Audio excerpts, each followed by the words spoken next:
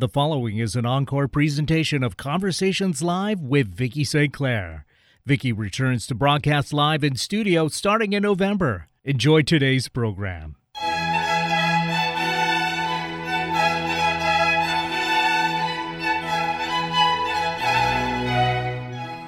Welcome to Conversations Live with Vicki St. Clair. Talk radio to inspire, inform, and stimulate.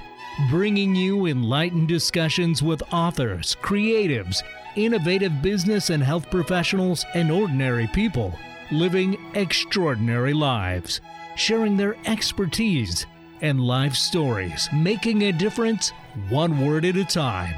Now, here's your host, Vicki St. Clair.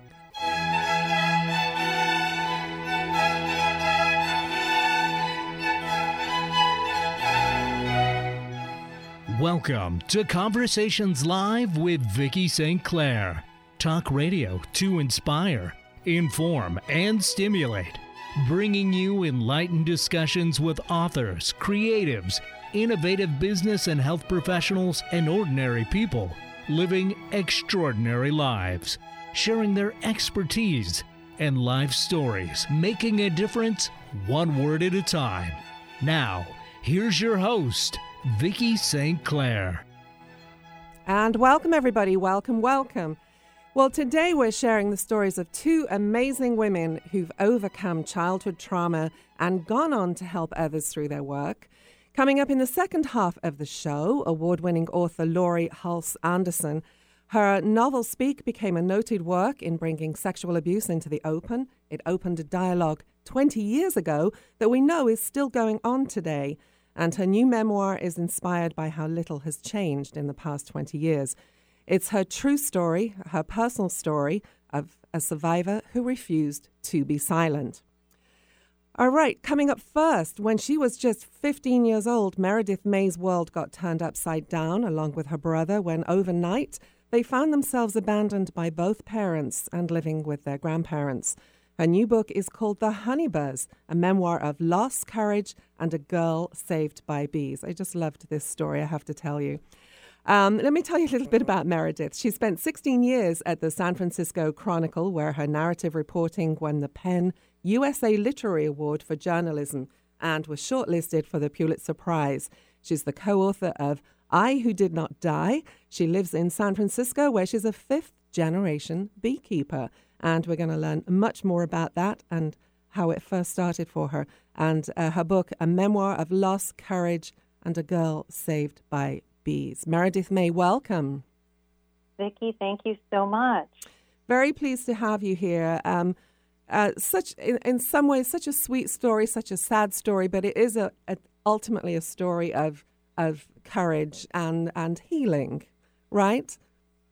Yes. I mean, and I was saved in one of the most magnificent, beautiful, unusual ways, and that was by my step-grandfather, and then also by nature. His honeybees right. showed me what was missing, the benevolence and the love and the generosity that my parents couldn't teach me. And so let's go back to those first 5 years, from what you remember and what life was like, and how come you end up living with your grandmother, your step-grandfather and grandmother? Sure. We lived in Newport, Rhode Island, because my father was stationed there with the Navy. And I was about 5. My brother was 2. I remember the sound of my mother's voice, very shrill. I remember she was very volatile. Dishware flew often in our house, and I remember curtains being pulled down from the curtain rods, and it was tense. I remember watching a lot and keeping my back to the wall, and I remember one impressive fight, and we had a pepper grinder, one of those big wooden ones. It's like a foot tall, and it flew from one end of the table to the other. And not long after that, my mother put me and my younger brother on a plane. And then when the plane landed, we were in California, and we were moving into her childhood bedroom in my grandparents' house. So the three of us shared a bedroom. I actually shared the bed with my mom. My brother had a cot in one corner, and that was our arrangement for the next decade. And my mother fell into a downward spiral that she never came out of, and my father was never mentioned again. Huge shock for kids because, you know, we hear all the time how stability is so important, especially in those younger years. So, but you adapted as best you could, it seems, and thank goodness for your step-grandfather in many, many ways, right? Exactly. I mean, we gravitated toward him because my grandmother's first job became caring for my mother. And so we would just hop in my grandpa's work truck in the morning and work with the bee yards of Big Sur. Did you feel at that age, did you feel a sense of abandonment? Because even though your mother was there, your father abandoned you physically, you say, your mother abandoned you emotionally. Did you feel that sense of loss at that age? It was confusing. I didn't feel like I had the right to say something had been taken from me. I just remember not understanding if we were visiting or if we were moving in, and being really confused about my father, because my grandmother and my mother would talk openly about how awful he was. And I didn't know if I should believe them. And I can remember being like a little scared of my father because in his absence, these stories were making him grow into a monster in my mind. Yeah. And I thought it must be true because the adults are saying this. So I just remember being confused.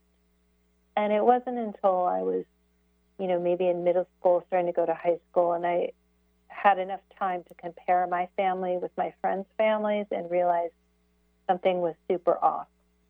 And you say you ultimately became a hider because of it. You figured that if you hid, no more bad luck was going to come your way. Yeah, I would hide in all sorts of weird places. I would climb the eucalyptus tree in the front yard, and it was taller than our house. And I liked to go in there when it was blooming and bees were just covering it. And the safest place for me was hidden in the middle of a big cloud of bees. And I would... Something most people would avoid. Right? Yeah. I think I felt invisible, and I had time to... I think with the bees, I would just watch them, and I'd sort of forget myself. And that was soothing to me. And I would also go in the bedroom closet with a book, and I would shut the door and read, but I would not bring a flashlight. I'd bring a candle and light it, which is also not very safe. Right. But it was your little sanctuary. It was your way of creating a safe sanctuary for yourself then. Yeah, exactly. So let's talk about your grandfather, E. Franklin Peace. You dedicate the book to him. Sounds an awesome man. Just one of those people that I would call grounded to the earth. And you seem to have learned so much from him. But he was a beekeeper, but he didn't just raise bees for honey. He was a bee catcher. And you went with him to round up the bees. And you begin the book with a beautiful story of when you were just 10 years old. You were about to dive into your breakfast, smothering your food with homemade honey. And your grandfather called you out to join him. You got called out to a tennis ranch to round up a loose swarm of bees, and you went along with him. And you got attacked, but you say you didn't scream because you understood why you were being attacked. So talk to us about that experience and what your recognition of that understanding was at that point. Yeah, every spring and summer, our phone would ring off the hook, and that's swarm season. That's when bees replicate in nature, and they divide in two. And that's when you see a swarm in the air. So we would get a lot of calls to come get them out of people's yards and trees and from walls in their houses. And it was always terribly exciting because we'd have to drive really fast because the bees don't stay in one place very long. And we wanted to catch them and bring them home. And at one time, the bees had settled into a tree. When you see a cluster of honeybees like that, the queen is always somewhere in the middle, and they're protecting her. And so when bees don't like loud noises or sudden movement or bad smells, you should always brush your teeth when you beekeep.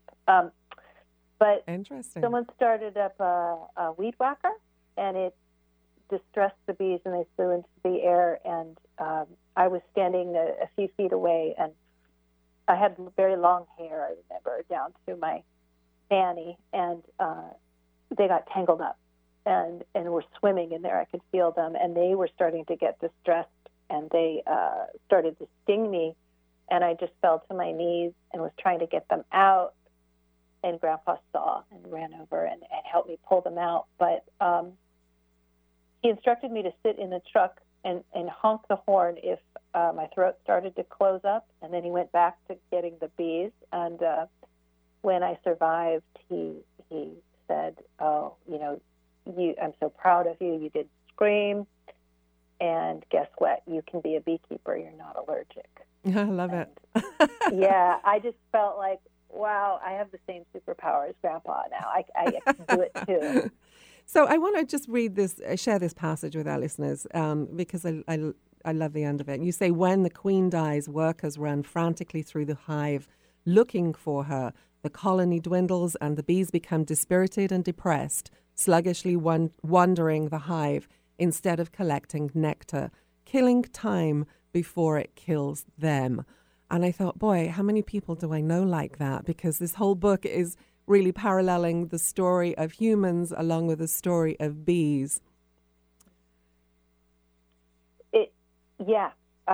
I was trying to do something very different with bees. So much has been written about them.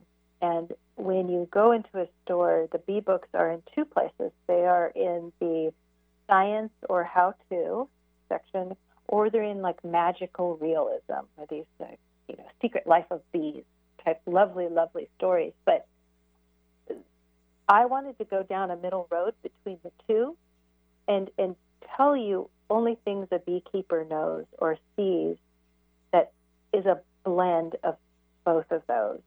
And to me, bees are a perfect, benevolent society, and they have not changed much in 50 million years, and they must be doing something right. I mean, even though they're in trouble now, that's not their fault, that's our fault. Right. But they have figured out the perfect way to live as a social group. Bees are the opposite, direct opposite of dysfunctional family. They famously put chaos into order. And so even though I was too young to articulate all this, as a girl, I was feeling better simply by watching them and how orderly they are and how kind they are. And I was picking up ways to become a better person by watching them. Well, we need to take a quick break, but I want to leave us at this point with a quote you start the book with from William Shakespeare's Henry V. It says, "So work the honeybees, creatures that by a rule in nature teach the art of order to a peopled kingdom." We're talking today with Meredith May. Her new memoir is called The Honeybus, a memoir of loss, courage, and a girl saved by bees. You're listening to Conversations Live with Vicki St. Clair. We'll be right back. Parkinson's disease affects as many as 1 million people in the United States. At the Parkinson's Disease Foundation, it's our mission to beat this disease. To learn about the Parkinson's Disease Foundation, or if you want to help support our work, visit our website, pdf.org, or call us at 800-457-6676. In the Northwest, contact the Northwest Parkinson's Foundation at nwpf.org.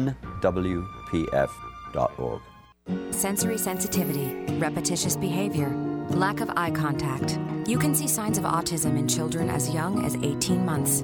Learn the signs at autismspeaks.org/signs. Brought to you by Autism Speaks and the Ad Council. Conversations Live with Vicki St. Clair.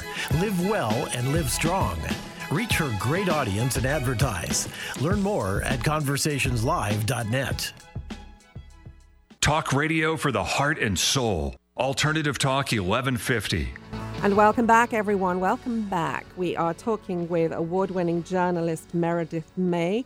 She's the author of The Honey Bus, a memoir of loss, courage, and a girl saved by bees. And this really is a beautiful story. And as we were talking about in the break, it is about bees, but told from a child's perspective for much of the story. And I just love it. And I learned here, I love learning facts like this, but that bees emit the scent of bananas when calling for backup. So that's how you know if you're in trouble, right? If you smell bananas when you're around about a swarm of bees. That means you've hit the limit of their patience. So typically, if one of them stings, then you'll smell banana because they are calling for backup, and that means more are going to sting you. So you better close everything back up and step away. So your healing began with your grandfather and the stories he told you, and being immersed in this world of bees and seeing how they lived in such an orderly fashion as a family unit and worked together. You say your grandfather taught you in metaphors. He sounds like a great storyteller, which I loved because both of my grandfathers were great storytellers. And one of the things he told you was that bees use dance to map their new address. When you see them dancing, they're mapping their new address. Tell us about that. Yeah, we would talk a lot about the different jobs that bees have in a hive. And my favorite job was the scout bee, because that's the one that goes out and looks for, well, two things, flowers or a new place to live, and comes back to the hive and dances to let the other bees know where these things are. And in the case of finding a new house, that's when they've become too crowded where they currently live, or there's something wrong, like it's too damp or drafty. So the scouts will go out, find better places, come back, dance to advertise the address. The other bees take the info, go check it out, come back, and then they dance with the scout whose home they prefer. So interesting. Yeah? Yeah, I say that's really interesting.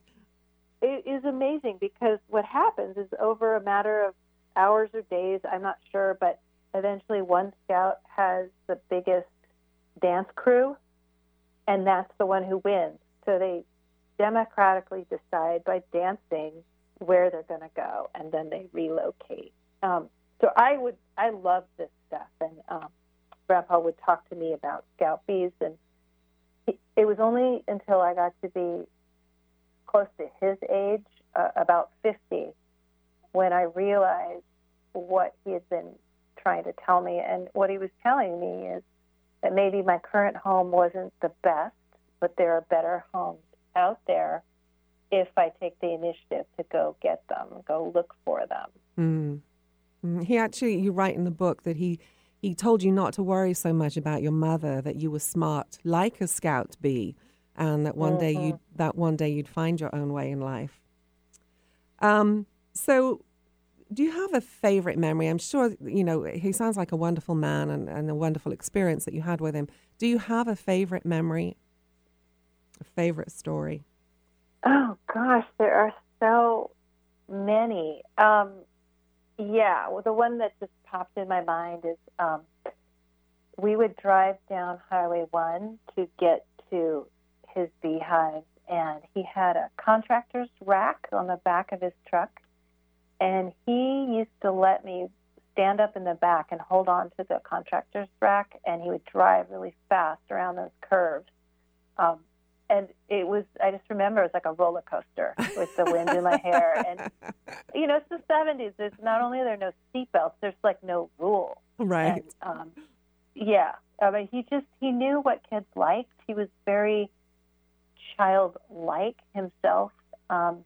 He didn't give a whit about money. And I remember asking him once how much he made selling honey, and I almost got in trouble for asking such a stupid question. He just, he was, if the Buddhists believe you keep coming back as a more evolved being each time if you live a good life, right? And I believe he reached the top. And there are very, very few people like that in the world, but he was completely 100% genuine and happy all the time. And I just hit the grandpa lottery. Sounds like it. Well, so what is let's tell listeners about the honey buzz, because the book is called The Honey Buzz, and your grandfather actually raised the bees in a buzz, an old buzz converted. It was a military buzz, right? Yeah, it was a World War II Army bus that he got off a friend in Big Sur who got it at auction at the Fort Ord military base. And he didn't keep bees in it. What he did is he gutted it and tore out the seeds and built his honey production factory inside. Oh, that's right. So the spinner and everything is in there. Yeah. And he built it out of old spare junk because he was also like a plumber. So there's spare junk all over the house and the yard. Well, the house too, now that I think about it. But it was like this steampunk, before steampunk was cool, kind of Willy Wonka factory made out of plumbing pipes and powered by an engine he ripped out of a lawnmower. And he used propane and a steam kettle to heat a knife to slice open the wax honeycomb. It was a thing of beauty. I'm glad I got a few photos of it before he passed, and it was torn down. But it was like our confessional. We would work in there in the summertime, shut the doors, and no one's listening, and we could just talk. What a gift! What a gift, really. I want to get this out there because we're running towards the end of the segment here. It goes so quickly. But, we've heard so much about bees and wasps and why we're losing bees and why they're important to our environment. And, some people say big deal, it's just evolution. What do you have to say about that? What do you want people to know? Maybe evolution is a factor, but there are so many other reasons why humans are causing this. And the main ones are pesticides on our main agricultural crops, and then we truck the bees in and put them in those crops and then force them to feed on these, rows and rows and rows and rows of trees, and they bring the chemical back into the architecture of their home, and it's like living in a home with lead-based paint. It might not kill you right away, but it's going to get you eventually or your children, and it disrupts the bees' ability to navigate. And we are taking away their forage and their wildflowers, and it's habitat loss, and it's also global warming because the flowers are drying up and not producing as much nectar. So what I say to people is the easiest, best thing you can do is become like a guerrilla wildflower planter and get those little seed balls of native wildflowers and put them everywhere, like alongside roads, on rooftops, sneak them into shopping centers, and put them everywhere. And that is amazing how much it helps to bring back a diverse, native, abundant diet. Right. I have a question about the nesting of bees when they're naturally nesting by themselves. I know that eventually they get too big and they go looking for new housing, but I had a wasp nest outside my house once, and it was towards the end of the season, and I did some research, and it said if you wait until the end of the season, they'll just fly out and they will never come back to the same spot. So that's what I did. I just let them ride it out and fly away. Do bees do the same kind of thing, or do they hold on to a home once they found it? honeybees are nesters. They stay. There are some, if they really like a spot, they will be there for generations. That's one great thing about bees is they regenerate so quickly. No, wasps I don't know as much about, and I didn't know that they move out of those hanging paper things, I guess. They actually built it on the ground in a one of those fern bushes, a big fern bush. But yeah, sure enough, September, October came, they flew away, they never came back. So I didn't have to. Wow. I didn't have to do anything. So you, at some point, you reconnected with your mom. She's gone now, as is your grandfather, but you still have some ambivalence around those feelings. Have you found any reconciliation during the writing of the book? Yeah, I got a lot more compassion for her. I was able to get her to talk to me about her childhood, and her biological dad was very physically and emotionally violent with her. And it helped me not be so hard on her. The first draft of this book, I didn't even explain that. I hadn't even asked. I think the writing of the book was a good thing for both of us. But, it doesn't explain why she never tried after the divorce to have a relationship with me or my brother. I think I say somewhere in there that, what's the statute of limitations on sadness? I understand. But at some point, you come back around, and she did this. Well, it's a beautiful story. I thank you for being with us today and sharing this. The book is called The Honey Buzz, a memoir of loss, courage, and a girl saved by bees. A final, very quick thought you'd like to leave our listeners with, Meredith. I would say that, this is a story about resilience and alternative parenting, and that anyone can raise you in this life. Even a tiny little insect. Lovely. And listeners can find out more about Meredith May at meredithmay.net. Meredith, thanks so much for being with us. Appreciate it. Thank you, and thank you for your careful read. I loved it.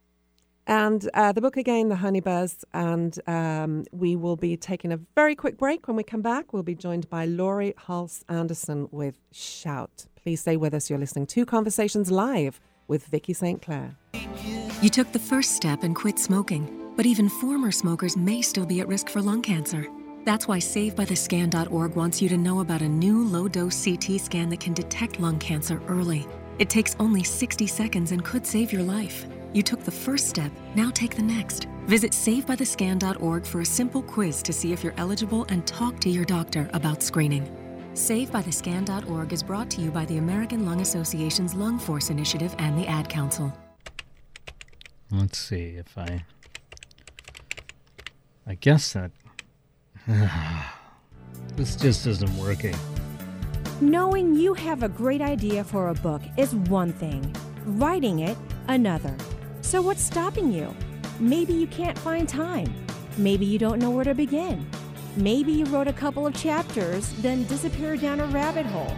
Or maybe you'd rather someone else write it for you. Partnering with the right coach or ghostwriter can make all the difference between talking about your book and finishing your book. As an award-winning writer and strategic consultant, Vicki St. Clair's storytelling credits span from business, health, self-help, and memoir to New York Times and USA Today best-selling anthologies. Vicki partners with people just like you at the exact level you need, whether you need a little encouragement, editorial guidance, or full-blown ghostwriting and consulting services. If you're serious about telling the story you know is inside you, stop procrastinating.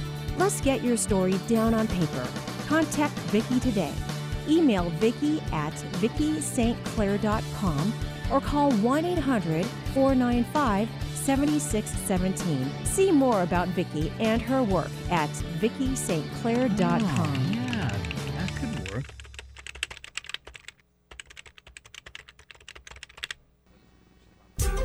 Looking for unconditional love, an exercise buddy, or a great listener?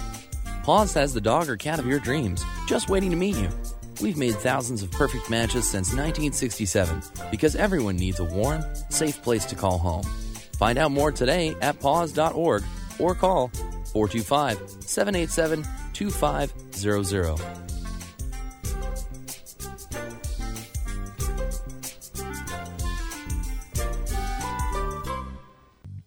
Radio is very competitive. Shows soar in popularity and then flame out. Sometimes, however, a real connection is made with an audience, and success blooms year after year. For over a decade, Conversations Live with Vicki St. Clair has built a loyal following thanks to inspiring and stimulating conversation.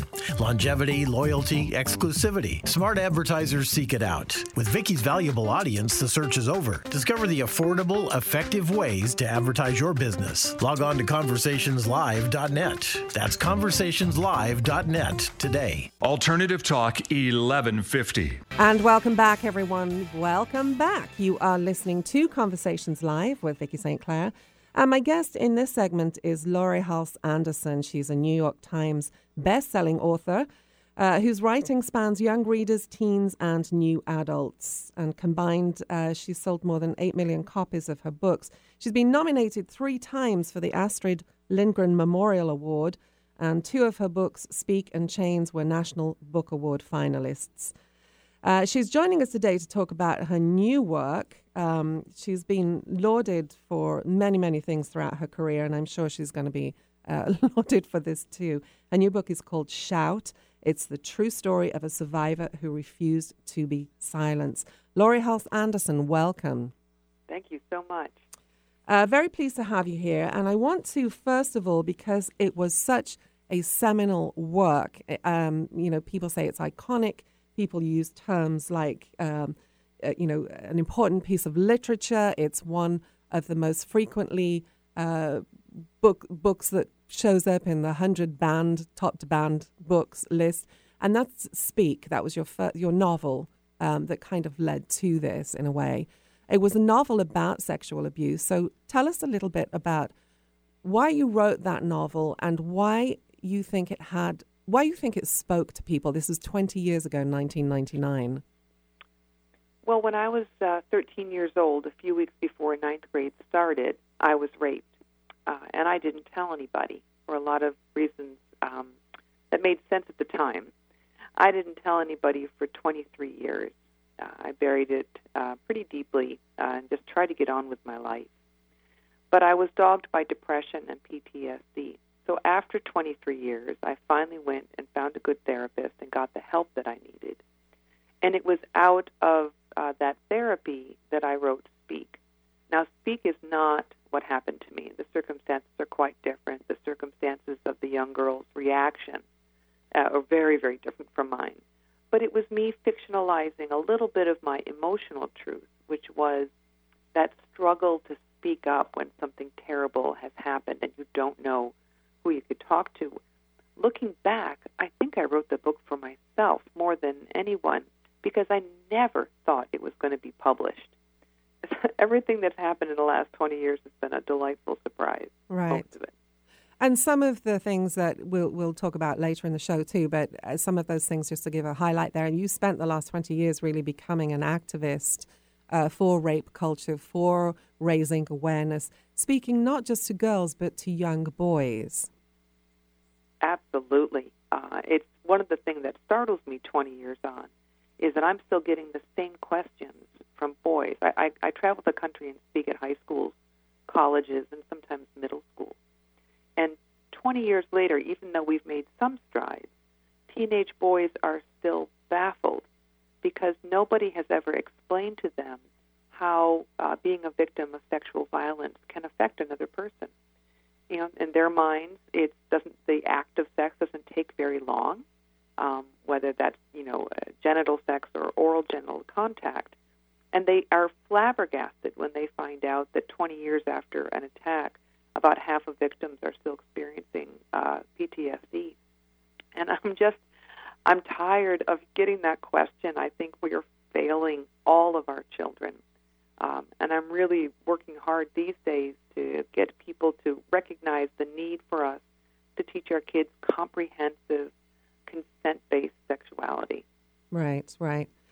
You say that some want a private conversation with you, others will boldly talk in front of their classmates. But it surprised me when I was reading through the material that came with your book.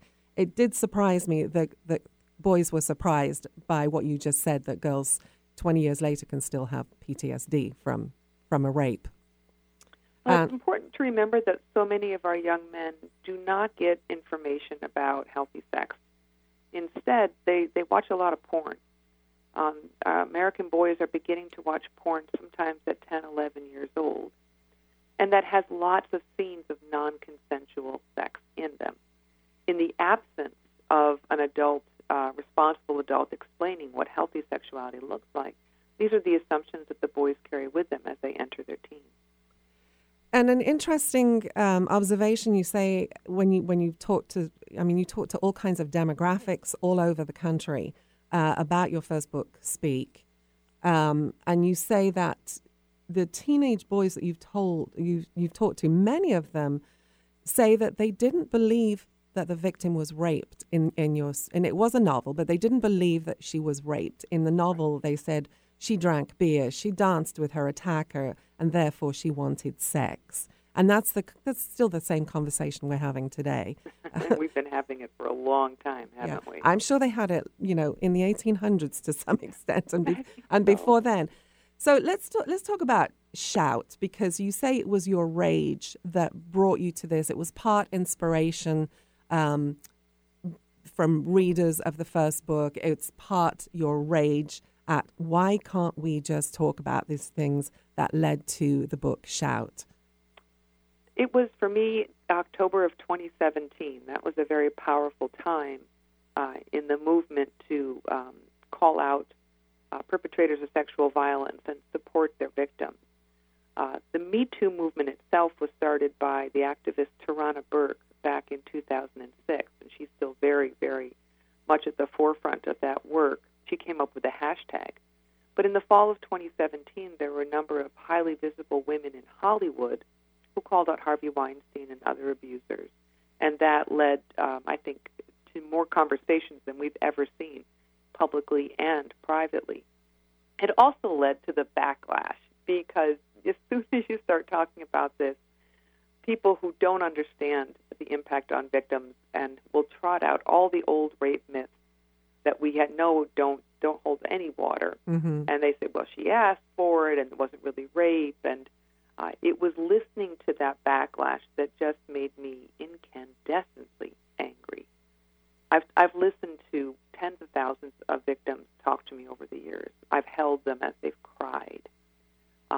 And so to hear people repeating the old tropes made me realize it was time to not only speak, but to start shouting. Mm. You say when you were raped at the age of 13 that you lost your voice, and it took you a long time to find that again. How did that start? I know you went to therapy, but was there a specific turning point where you were able to start turning things around for yourself? Well, when you enter therapy, at least in my experience, it takes a little while to develop trust with the therapist that you're working with. So it was months of me talking about things kind of circling around this old wound of mine. And when I finally trusted her enough to tell her, and she was the first person I ever told, I cried a river. It was like something opened up inside of me that had been waiting for a long time. And that was the beginning of me becoming a much healthier person. Mm. The good news is that you write that in all of your talks and talking with so many boys, that, some of them are angry and they want to help their friend who's been raped and they don't know how to. And the good news is that they want to know the rules. They want to be the good guy, the stand up and be honorable about things. And you say their intentions might be good, but their ignorance is dangerous. So how do we go from where we are now at the school level? Because that's where it has to begin. Well, I think I have a slightly different take on it. I think that within adult conversations with each other, whether that's the people that we work with, the people that we play soccer with, members of the PTO, the parents who take their kids to the bus and stand and chat at the bus stop after the bus rolls away. We need to start having these conversations with each other because very few adults in the U.S. had parents who could talk to them about healthy sexuality. We're so good at putting sex on screens, and we're so bad at having mature, rational conversations about it. And it's such an important part of the lives of most people. So starting those conversations with adults is a great place. And also recognizing that we have a responsibility to teach our kids about all kinds of consent. I have a 3-year-old grandson who's learning about consent, who's learning that you don't touch another person without their permission, and nobody gets to touch you without your permission. So we can start building this foundation of consent-based healthy sexuality with just these little models of permission from the time the kids are young. And then within adult communities, starting to have conversations about these things. I've heard from a number of teachers and other adults who are using Shout as their book club book to start facilitating the conversation. There's an organization I work with called RAINN. It's the Rape, Abuse, Incest National Network. It's the #1 provider of support to victims across the country. In 25 years, they've helped over 3 million victims. Wow. It's RAINN.org. I'm on their National Leadership Council, and they have wonderful information on their website, not only for survivors, the people who love them, but also how do we start talking about consent?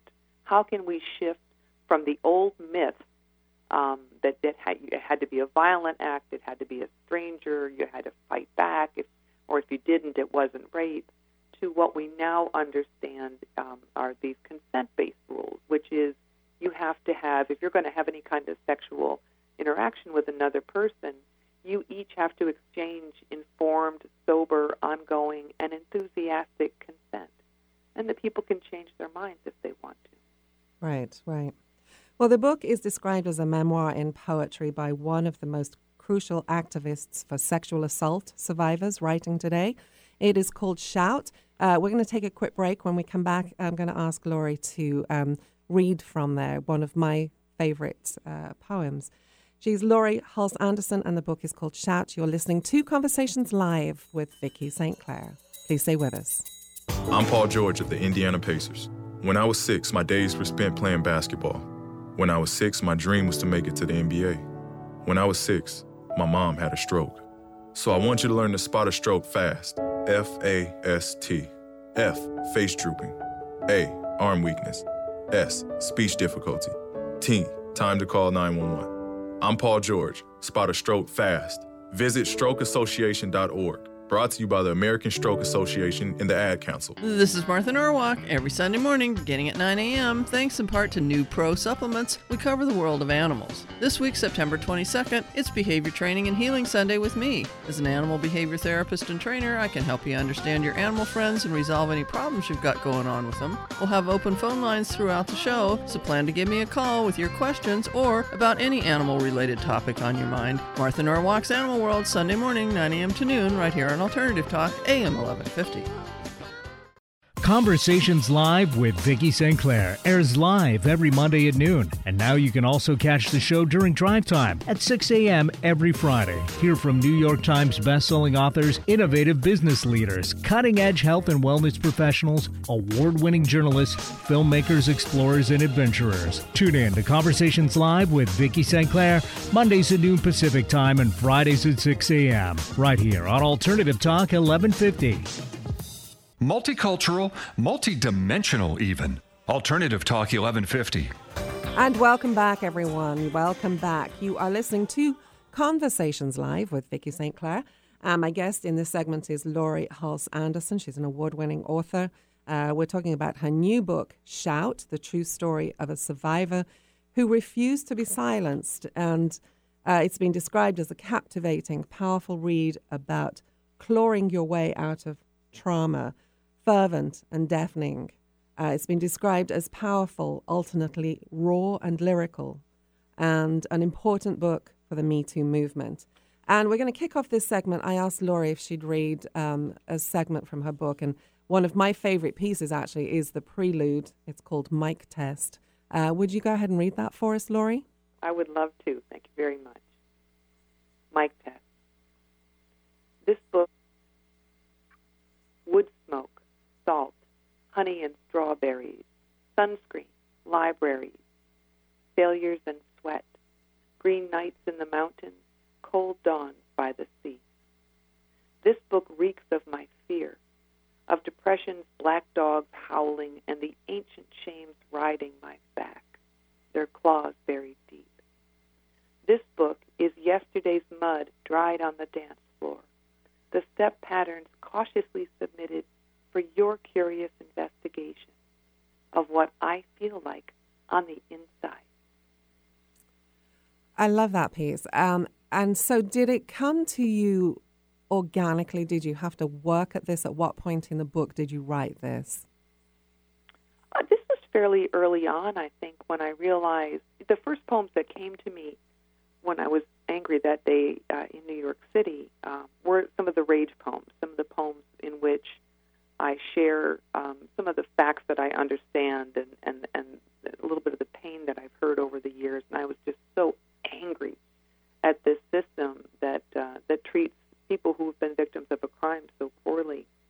And then I realized that I wanted to have a bit of memoir in there also to show my journey as from victim into being a survivor and then an advocate. And that's when I realized this has to be, what is this book finally about? This book is my story. But I think there's a lot of commonalities in those of us who have been victims of sexual violence, abuse, or molestation. And so I was hoping that by shining a light on my story, people will see what we have in common. And what we have in common is the need to be heard and a safe, brave space where we can speak up. You say that you see your responsibility as helping people move away from the Me Too movement to Us Too. And you want readers to basically feel less alone and know that we walk together. So talk to us about that, if you would. I've lost track of how many teens have come up to me and told me that when they read Speak, that was the first time they realized that what happened to them has happened to other people. I've met kids who have felt so isolated in their confusion and the trauma and all the other bad things that can happen after a sexual assault, especially in this age where people are taking cell phone videos and sharing pictures of naked bodies without any kind of permission or understanding of the devastation that can wreak. And so hearing from a 15-year-old that they thought they were the only one this had ever happened to, and hearing from 50-year-olds who have still, a lot of pain over what happened to them when they were younger, I reckon if we could identify each other at a glance, I think the world would be stunned by how many women, men, and people who identify outside the gender binary have been through this. I can't, it's something that shocked me when the Me Too movement came out and I was with a group of friends and every single person in that group said they could raise their hand. Mm-hmm. So it's far more prevalent than we've been told, I think. Studies show that 94% of women who are raped experience PTSD symptoms. Nearly 1/3 of victims still have those symptoms 9 months after the rape, and 13% of women who are raped attempt suicide. And it's not just rape. I mean, it's any kind of sexual abuse can have the same impact, really, can't it? Absolutely. Absolutely. Just as if the way that we accept that soldiers returning from war come back with different experiences, some of it might have to do with the way that their childhoods were, their brain chemistry, the incidents of their own violence, and how are they recovering from what happened to them. And some of those soldiers can transition to civilian life without any trouble.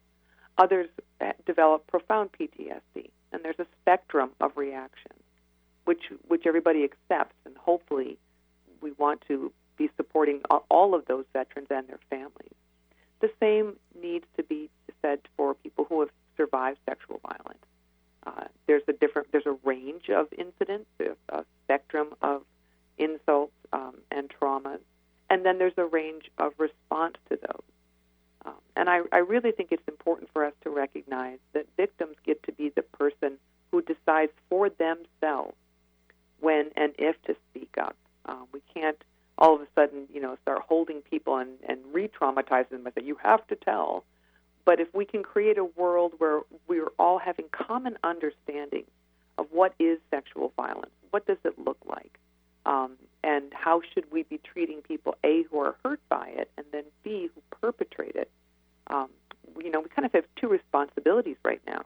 One is to support those who've been through it, and then to figure out how we can prevent another generation of victims. Right. Such an important point you just raised. I just want to go back on that, Laurie, about, it's bad enough that people have been raped, sexually abused, had sexual violence, but then we do blame them for not speaking up. And I, raise my hands here. I'm guilty of that myself. And I think it's because I was raised in a house where I was told to speak up. We were told to speak up. We were told to stand up for ourselves. And so I never quite understood why people didn't speak up. But I'm listening and I'm learning along with everybody else. And I thank you for raising that point, because it is, we tend to blame them for not speaking up earlier. And you said. And that's after we've blamed them for wearing the wrong skirt, right? Absolutely. Yeah. Yeah, I don't do that, but if they say no, they say no, buddy. You better back off. Right. So we're at the end of our segment, but what is it we haven't talked about that you want to get out here and now? And I know you want to send people to RAINN.org, RAINN with a double N, RAINN.org. What else do you want them to know?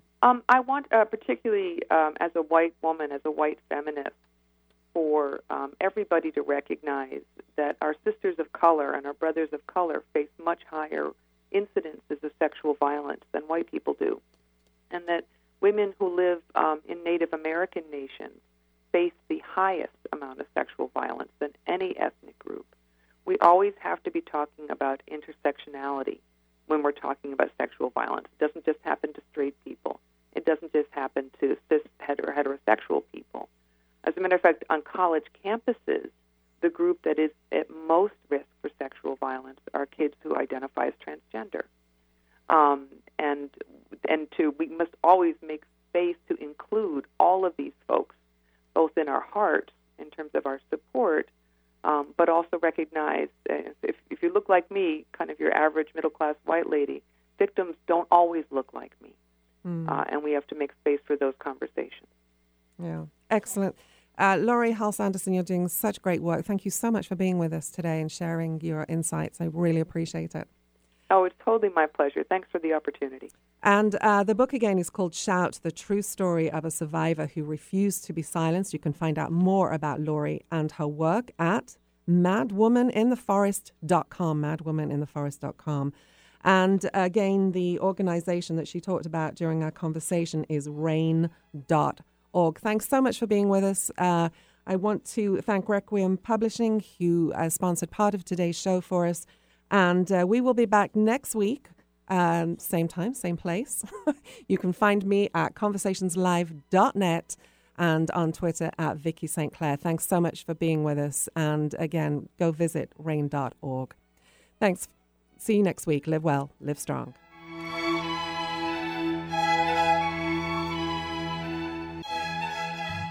Radio is very competitive. Shows soar in popularity and then flame out.